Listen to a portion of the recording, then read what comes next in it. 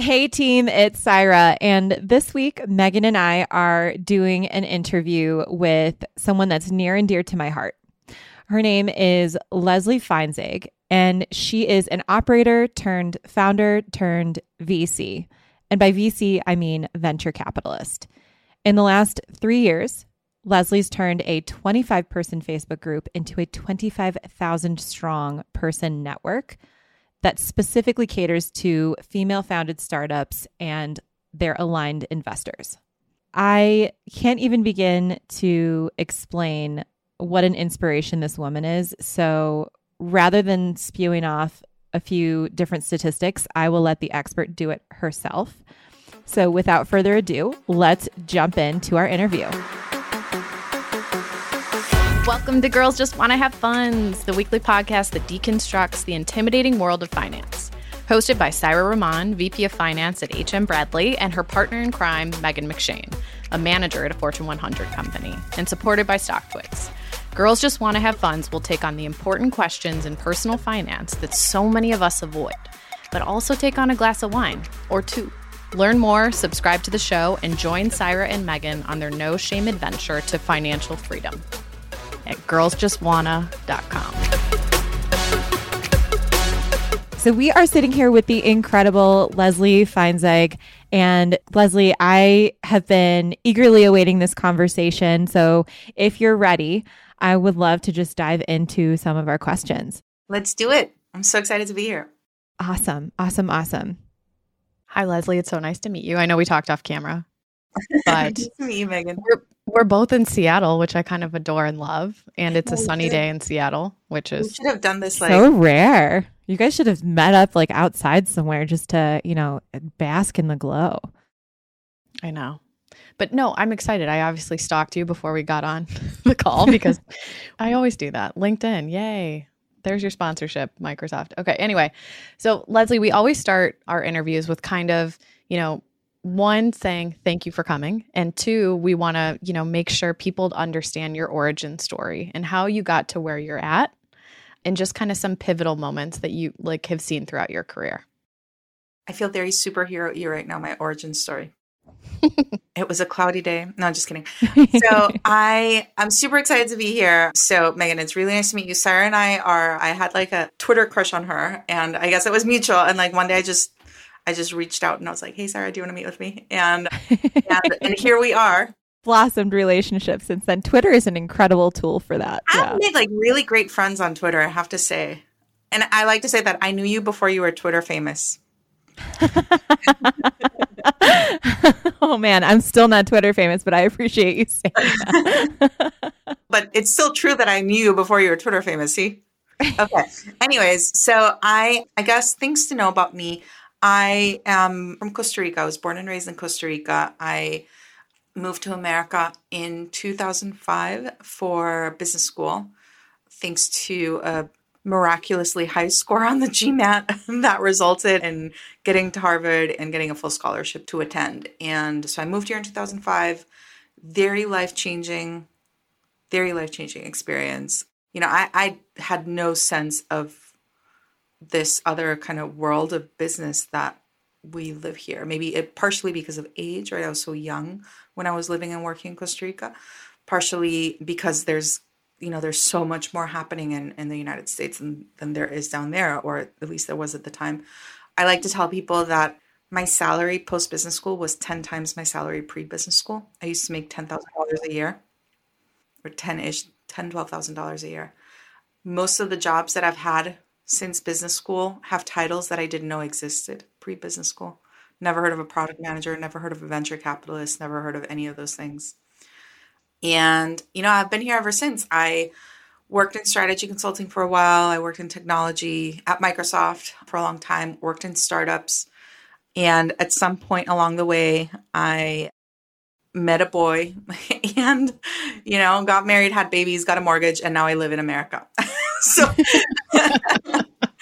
now safe to say you're living the American dream, right? Yeah, well, I guess what we call, I grew roots in Seattle in the form of a mortgage and a career and friends and all those things.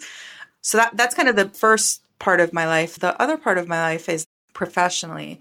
after a few years working in other people's startups, and Sarah, I may have told you this story before, I decided that I wanted to start my own. I'd been advising other people as they were on their journey.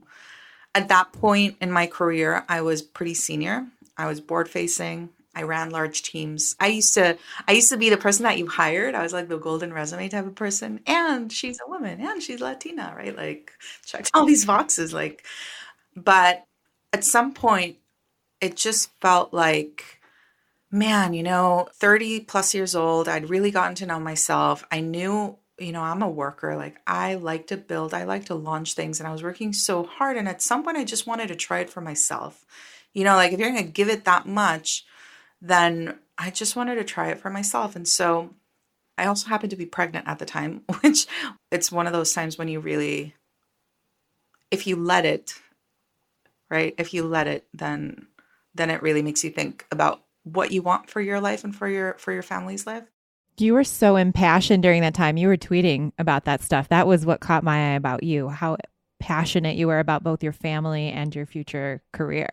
I mean, because you know what the thing is, and I don't know at what point this got ingrained in me. It's possible. I'm a granddaughter of refugees, right? Like I grew up in Costa Rica, but very much an outsider. And like the only Jewish girl in my school, like the entire time that I was there, like had a funny sounding name because, Feinzig is like a Polish name, right? My grandparents were Polish refugees who ended up in Costa Rica because they were not allowed into New York. Like, America closed borders and they kept sailing south. So we're kind of wandering people. And at some point it got ingrained in me that like, hey, you get one life and it's up to you. How do you live it? And so, yeah, I'm unapologetically pro figuring out what is most important to you and doing your all to make it happen. And for me, like that means both having a family and building great things, right? So anyways, pregnant with Dora, number one behind me, and left my job, started working on different concepts that I was the type of person who had a list of startup ideas in my wallet. Do you guys keep a list? That might be just I have I don't know. No, I'm not that creative, but I love that. Leslie, that resonates with me. Yeah. Write it down, stick it in your wallet. Okay. Doesn't use wallets anymore. Maybe it's like a. No, you know what? Like write it down on your phone and keep it there forever. No, I think that's excellent advice. Man, that's a good one. That's going to be one of my nuggets from this episode for sure.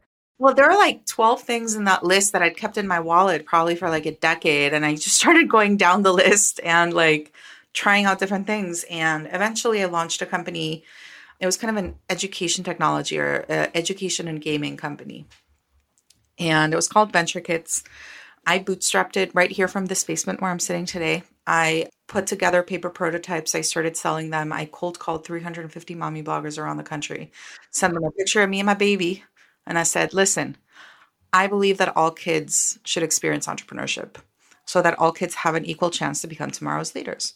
And this is what I'm doing about it. And I would love it if you would review my product on your blog.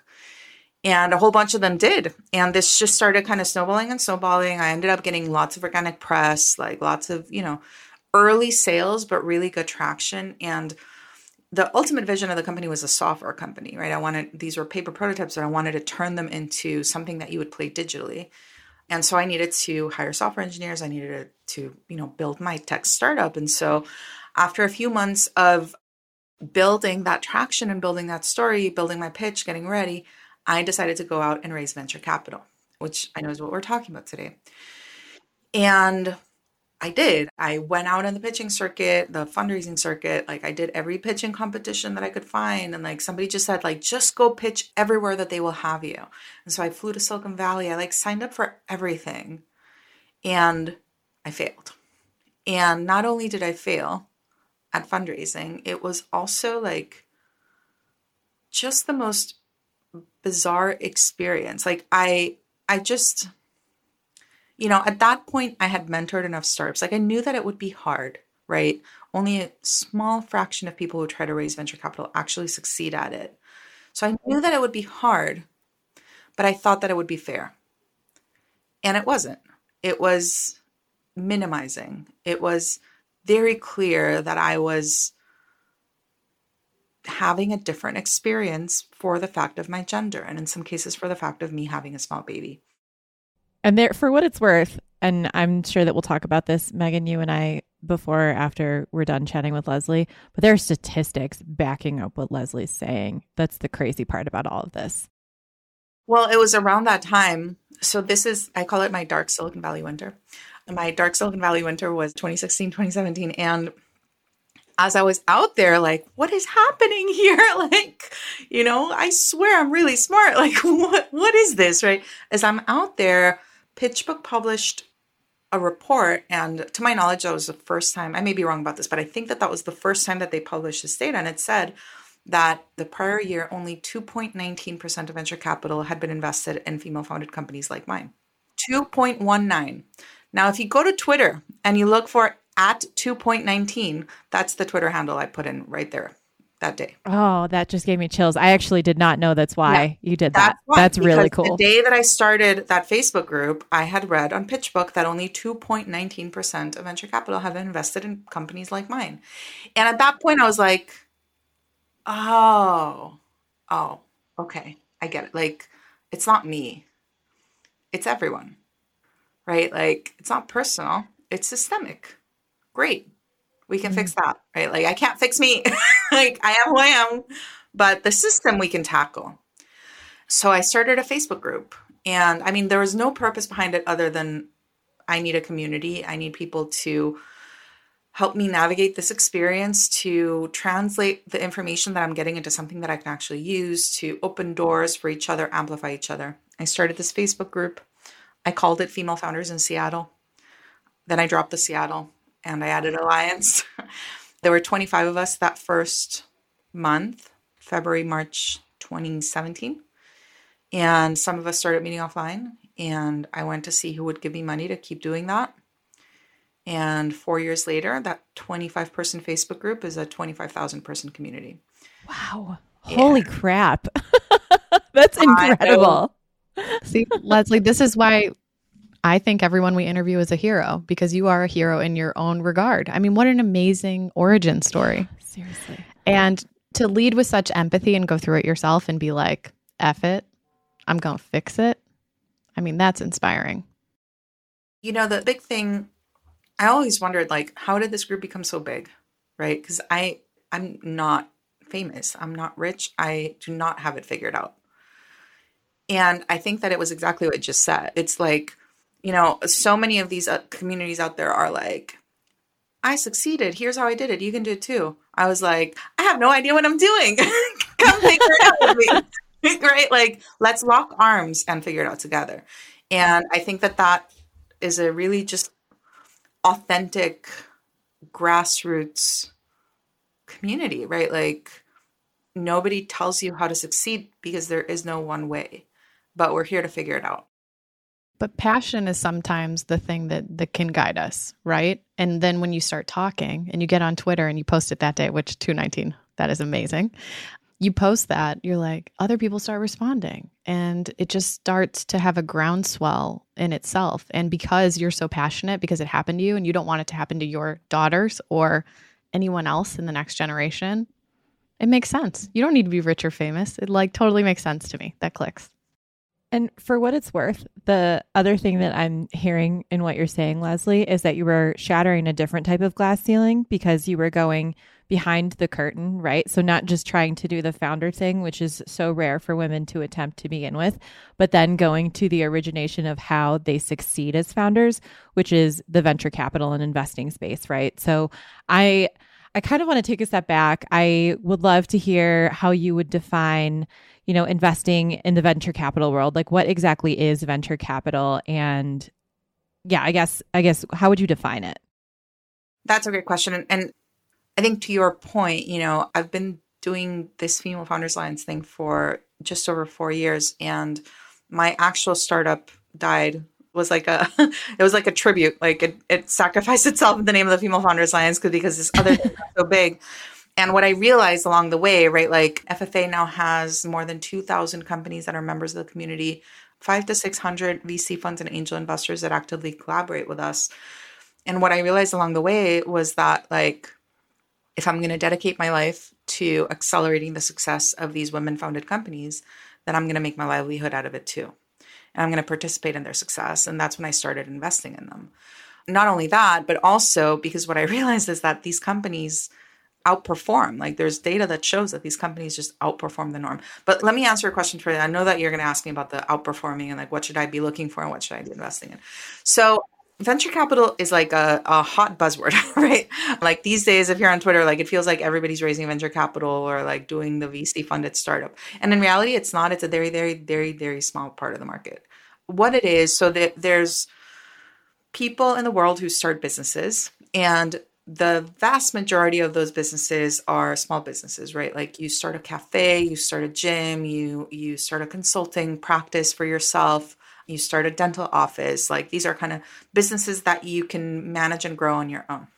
There's a type of company that can scale, not grow, but scale, like can grow really, really big, really, really fast. And there's certain conditions that allow it to scale that fast.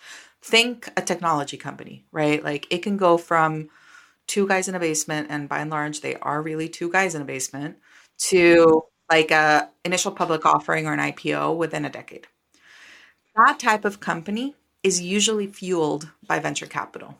Venture capital is the money that you go and seek when you want to take a company from very small to very, very, very big in a short period of time. I think I've read some, I can't attribute this because I don't know the data source, but I've read that it's only about 0.5 percentage point of all companies that qualify for this. So it really is a very small part of the market. But it's the small part of the market that, like, when you look at the NASDAQ, when you look at the New York Stock Exchange, right? Like when you look at all of the public companies out in the world, however you define it, the Standard & Poor's or the Fortune 500, like when you look at those big companies where all of us start our careers, 20 years from now, most of those big companies are going to be the companies that are being invested by venture capital today. These are the companies that get really, really big and are going to go out in the public market, right? Look at all the big companies that we talk about today: Facebook, Amazon, Microsoft, Google, Twitter, Zoom, Tesla, Uber, Airbnb. All of these giant companies are venture funded companies, and that's only going to accelerate in the next few decades. So when you think about, like, you're looking at a picture of my 2 daughters behind me, okay? When my girls, so they're 5 and 2, when my girls graduate college and they walk into the job fair, what are the companies that are going to be in that job fair?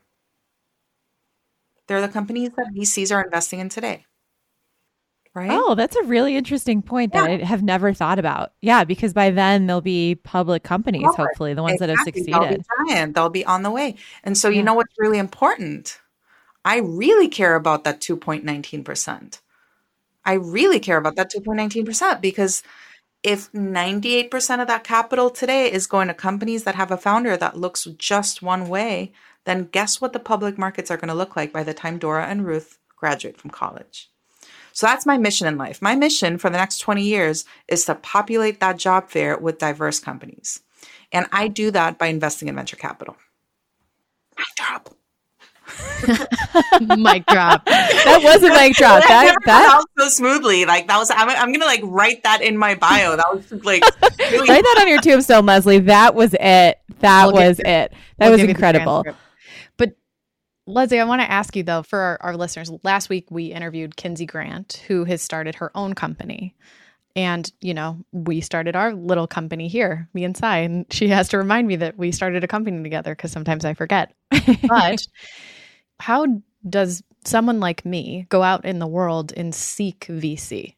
Like, where do I go? Who do I talk to? Like, what is that path for someone that's starting a business? You said VC is so small. Yeah. How do you tap into it? Yeah. So, I mean, the reason you have to figure that out, that's part of the reason why so much of it is going to like people who are already in it, right? It's a very kind of relationship type business, like who you know, who you've proven yourself to, like who believes in you.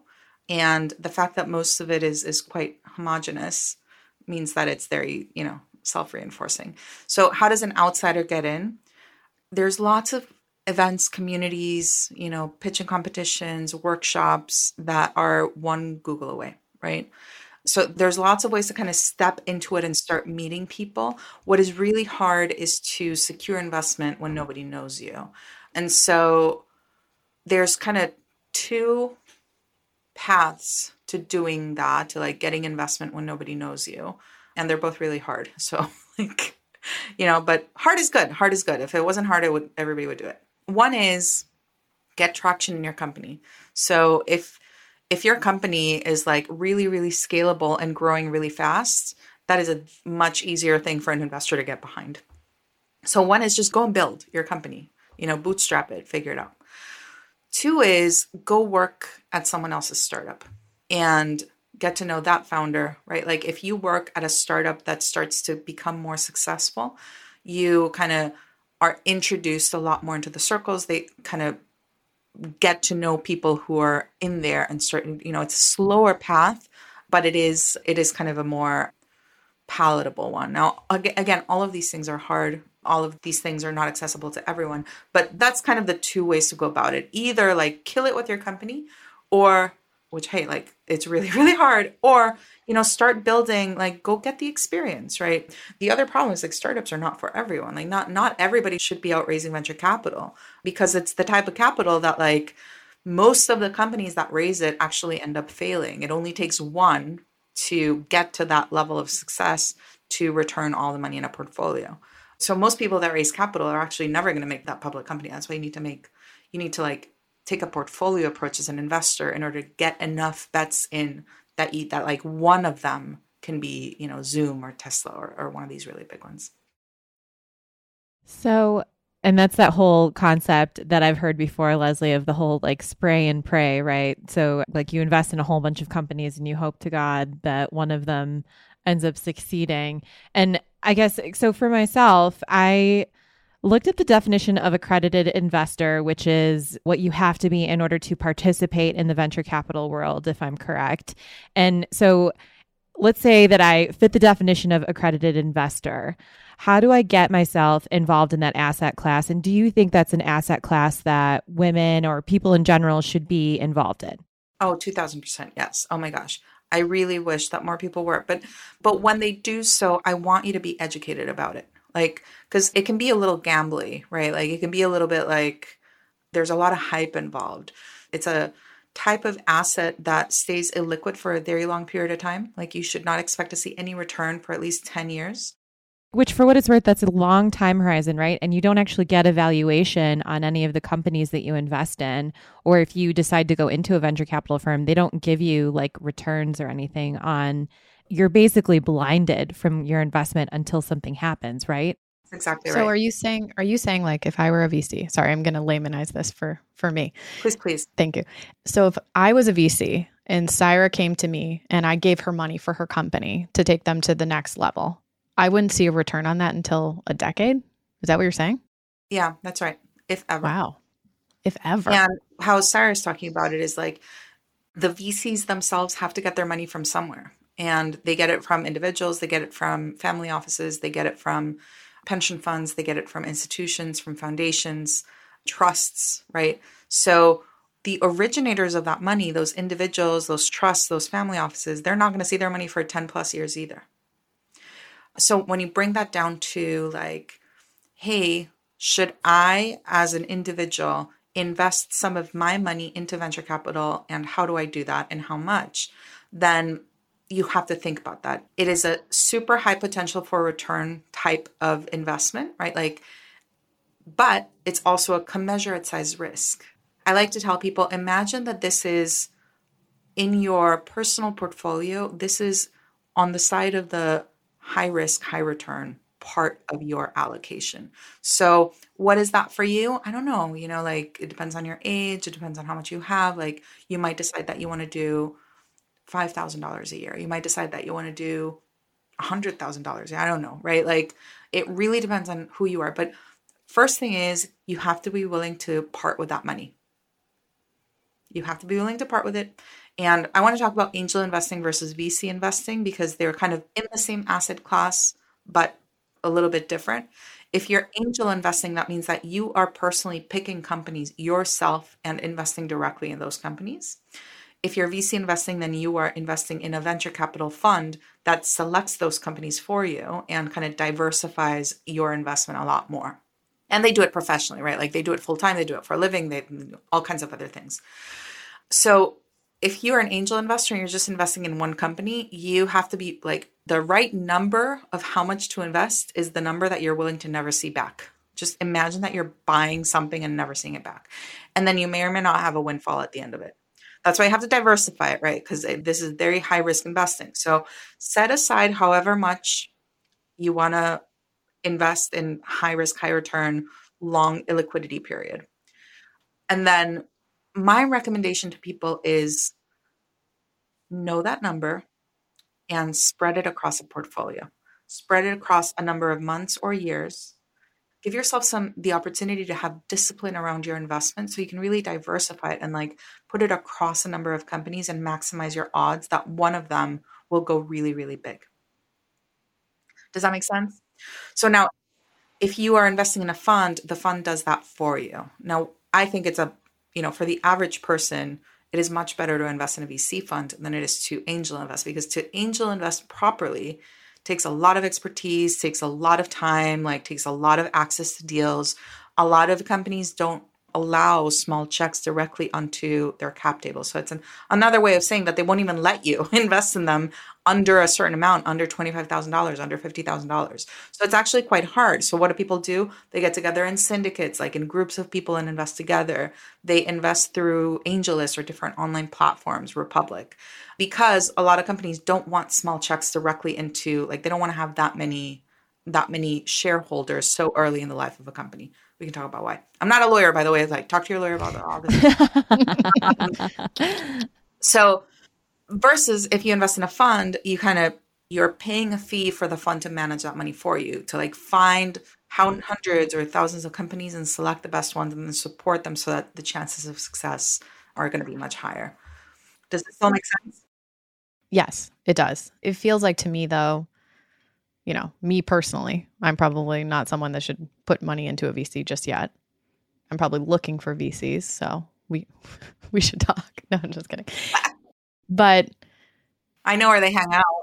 I was going to say Leslie might be part of that network that we need when we finally launch our company officially, Megan McShane.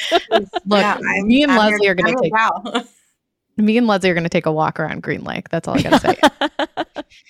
But it seems a little intimidating, Leslie. I'm not going to lie to you. You're breaking it down beautifully. I think it makes a bunch of sense. But how do people even get educated on stuff like this to even know and go and potentially invest or become an angel investor? Well, it's really, really hard. It's really, really hard. And there's a lot of movements out there.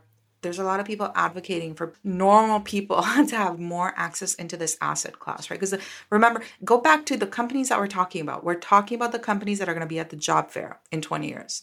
We're talking about companies that are going to be gigantic. This is wealth generating investing. It's not fast, but when it hits really, really big. And only certain people have access to it.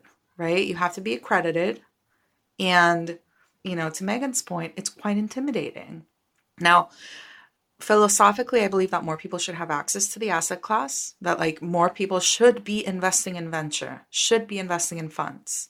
I want them to. I want you to. I particularly want women to start investing in funds. Call me, ladies, right? femalefounders.org, team@femalefounders.org.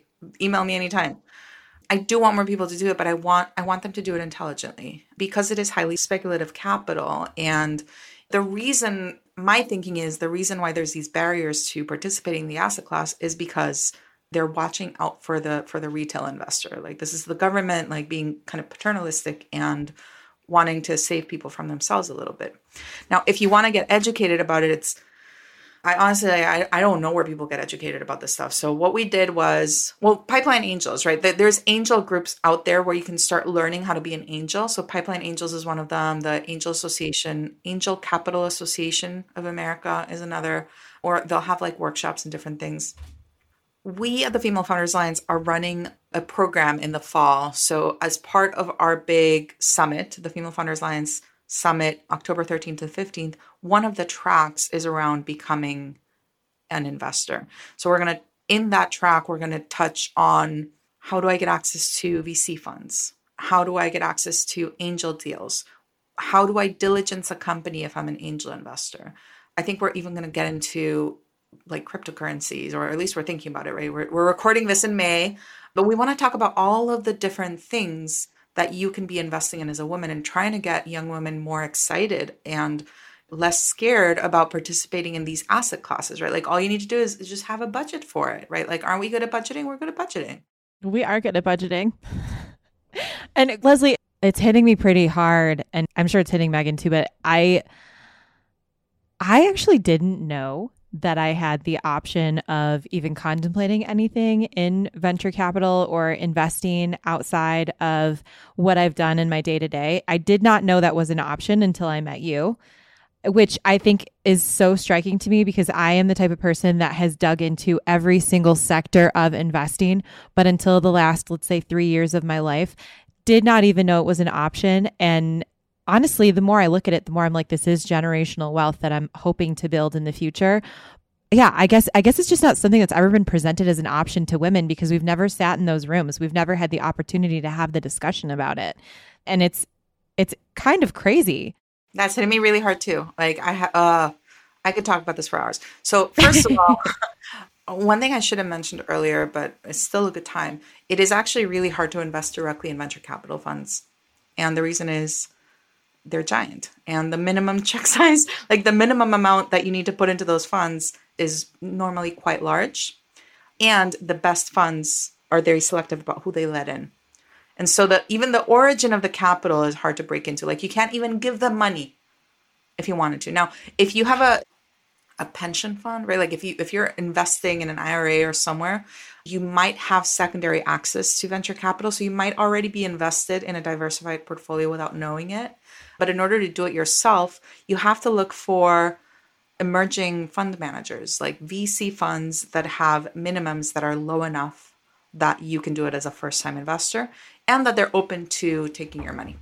And we'll talk about that at the summit as well. So that's the first, it's actually quite hard to access a fund. If you have an opportunity, you should take it seriously because they're going to be doing the job professionally for you. If you don't have an opportunity, start angel investing. And let me tell you, the fund managers will find you. Like just make yourself known and like we will find you and we will pitch to you. Most fund managers can't advertise publicly because of SEC regulation. So you're not going to see a lot of them out there like asking for investors. You just have to dig a little deep and start building relationships to access that. Which, Leslie, this brings me, and I think you've kind of circled around it, but I would love to kind of discuss your thesis behind your investing and what your thoughts are behind that. Yeah. So looping back to the Female Founders Alliance, right? So what did I learn? I learned that when you have 98% of the capital going to 50% of the population and 2% of the capital going to the other 50%, you end up getting this self-selection, in the pile that has it harder. You get this self-selection of really crazy people, the grittiest, most creative, hardest working, just really, really outstanding founders self-selecting into taking the harder path. So that's number one. Number two, these are companies, these women-founded companies that are not getting the VC dollars. When you don't have money thrown at you in the early days of a company, you end up having to figure it out without money. And that is harder, but it also builds a more substantive business to begin with.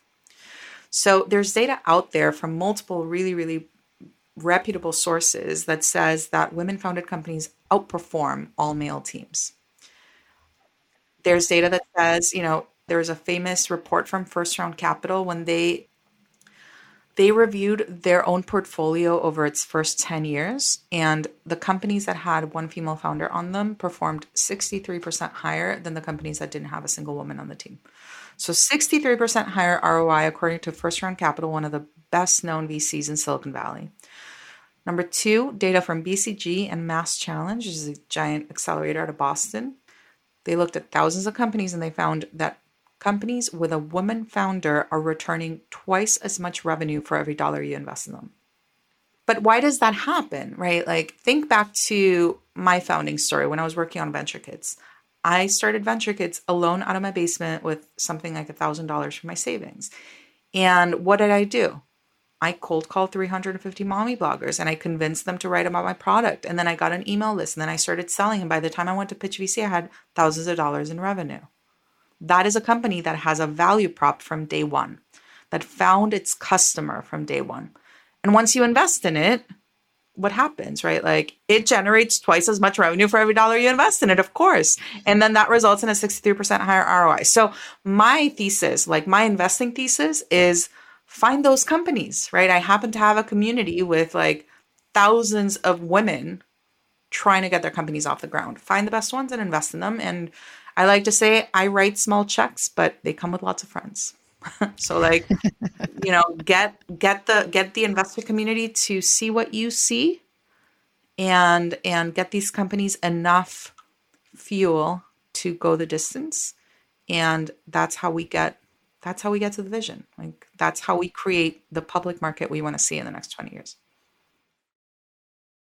And it sounds like a great resource that you kind of just sprinkled in there is coming up this October.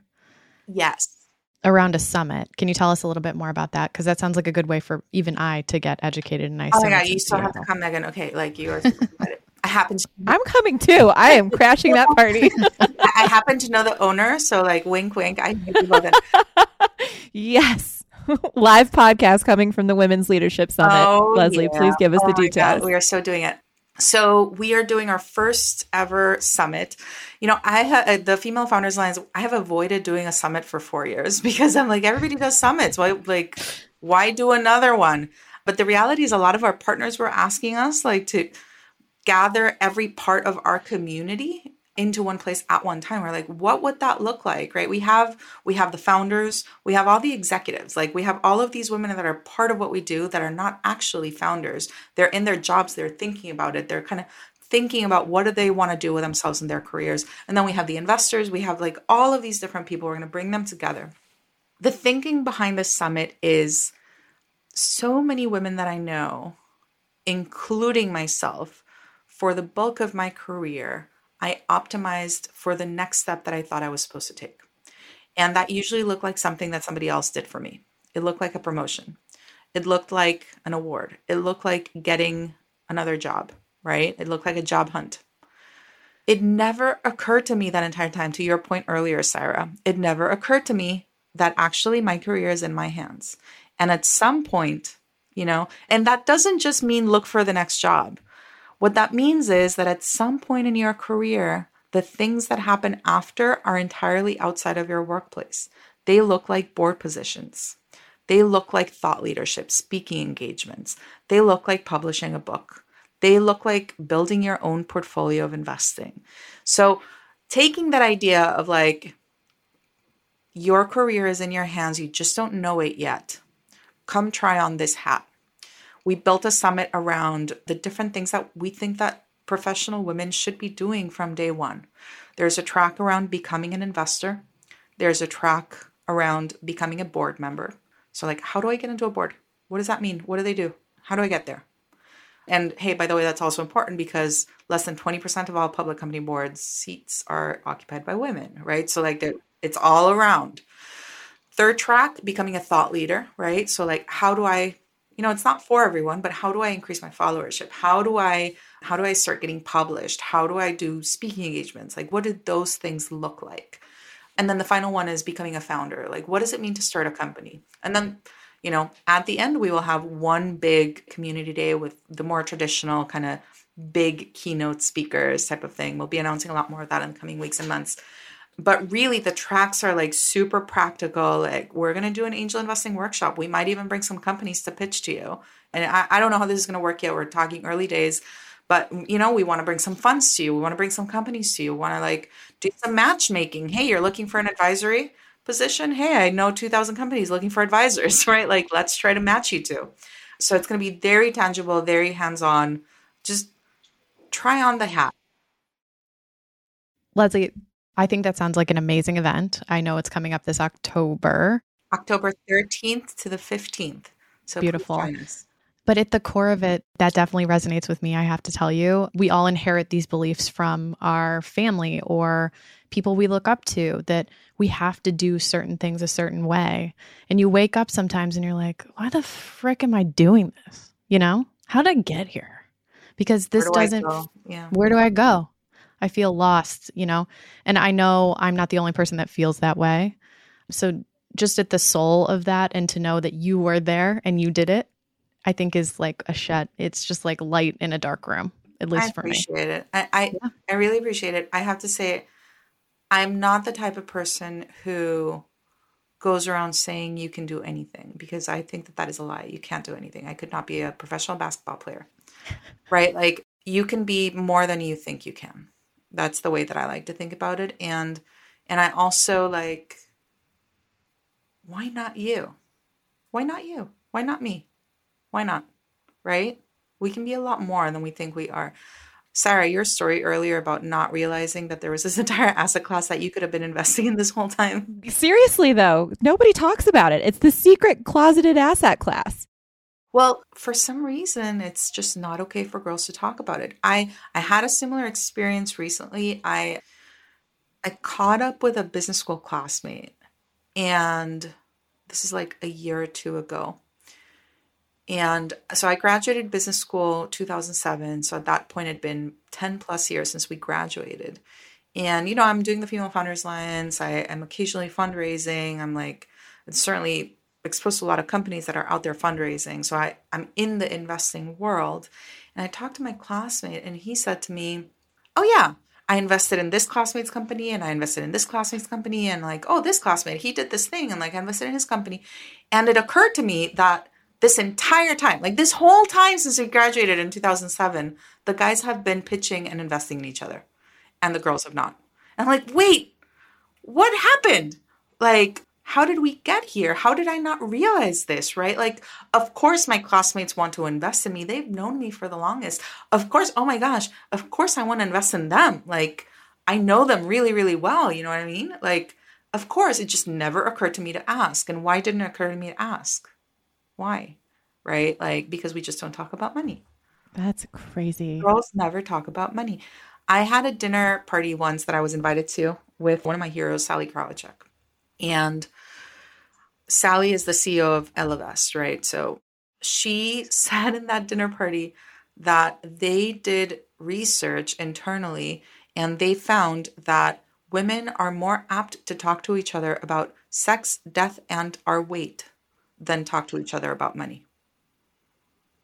That's just and here we are talking about sex, death, weight, and money on this podcast, Leslie. Good for you. And this is why I knew you went. It's really important, right? Like, how many times have you hit up your friends to donate to something that you believe in? Right? Everybody that's listening to this, how many times have your girlfriends hit you up for a donation? How many times have they hit you up for an investment? Think about that. And let me tell you what the guys are doing. Oh, yeah. That's actually something that really struck me in these last few years as well. Like, the guys all shared the same conversation about investing. I have accidentally fallen into some, like, for better or for worse, because of the fact that I'm now surrounded by men all the time. But certainly not something like I turned to Megan and we'd talk about budgeting occasionally, but I never turned to her and was like, we should invest in this company, which is such a common conversation now that I'm, sitting in startup land surrounded by people that do it every single day. That's such a good point, Leslie. It's not only normal, it's encouraged. It's like a good thing. Like, it's exciting. You're bringing opportunities to people versus, like, for women, we just don't, right? Like, I have a friend who is very high net worth, has lots of very high net worth friends. And I asked her if she would make some introductions because I wanted to tell them about the Female Founders Alliance. And she was like, oh, I could never talk to my friends about money. I'm like, okay, but you realize that, like, that's an opportunity that you're putting in front of them, right? Like, you're not asking them for anything. You're inviting them into this super cool club. But we just don't see it that way. And if we don't see it that way, the rest of the world is, right? My dad, back in Costa Rica, I used to tell this story. He loves this story. My dad has been going to the same poker group for, 6 decades? Like 5-6 decades. Same poker group, same guys. My brother, I'm guessing now, goes to it too. And that poker group has produced presidents of Costa Rica. Like, you know what I mean? Like over the years, sharing deals with each other, going into business with each other, supporting Right. each other. Like that's what they do. And like, why not us? Why are we not doing it? So yeah, I'm like, I have this side mission of like, I just really want us all to believe in our girlfriends and invest in them. Oh, I love hearing that. I feel like I need to end on this excellent note. Leslie, thank you so much for joining us and enlightening us on such a wonderful subject that I think really needed to be brought to light. Before we finish wrapping, I would love to have our listeners know where they can reach you, where they can find Female Founders Alliance and learn more about your investing. Absolutely. So you can find out more about the summit on our website at femalefounders.org. Femalefounders.org. We'll put it in your website as well. So we'll share it all across our Twitters and our socials and our Instas. I'm really bad at Insta, by the way. Like I don't follow me on Insta. Like, same. There's like, just wait till people start finding me on TikTok. I'm right there with you. But so femalefounders.org. Femalefounders.org. And then there's a form there, but if you want to be a part of the Female Founders Alliance as a founder, there's a form there that you can fill. If you want to be a part of the Female Founders Alliance as an investor in the investor community, learn more about that. Email team@femalefounders.org and mention the podcast. We will look out for it. It's probable that the best way we have of getting you started is the summit itself. But we want more women to start investing and taking it seriously. And so, I'm super excited to be here. I love that you guys are doing this podcast. I hope that I did the asset class justice because I know that you talk about all kinds of different things. So like everybody, you should be investing in VC a little bit. Okay. Thank you, Leslie. This has been so enlightening for me too. As I've come into this new finance journey, I feel more empowered to be a part of the boys club and then start a girls club, which is what we're doing right here. So thanks for being a part of the club. Well, I think that this is a super fun club.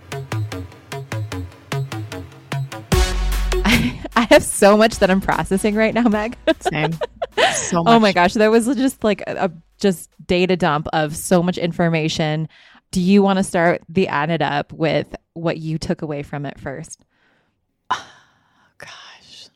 I mean, I'm reeling a little bit here too. So what an amazing episode and what an amazing human being Leslie is what I have to say. And I think it goes really well. We interviewed Kenzie Grant, who just opened up, her own business. And she's like, here we go.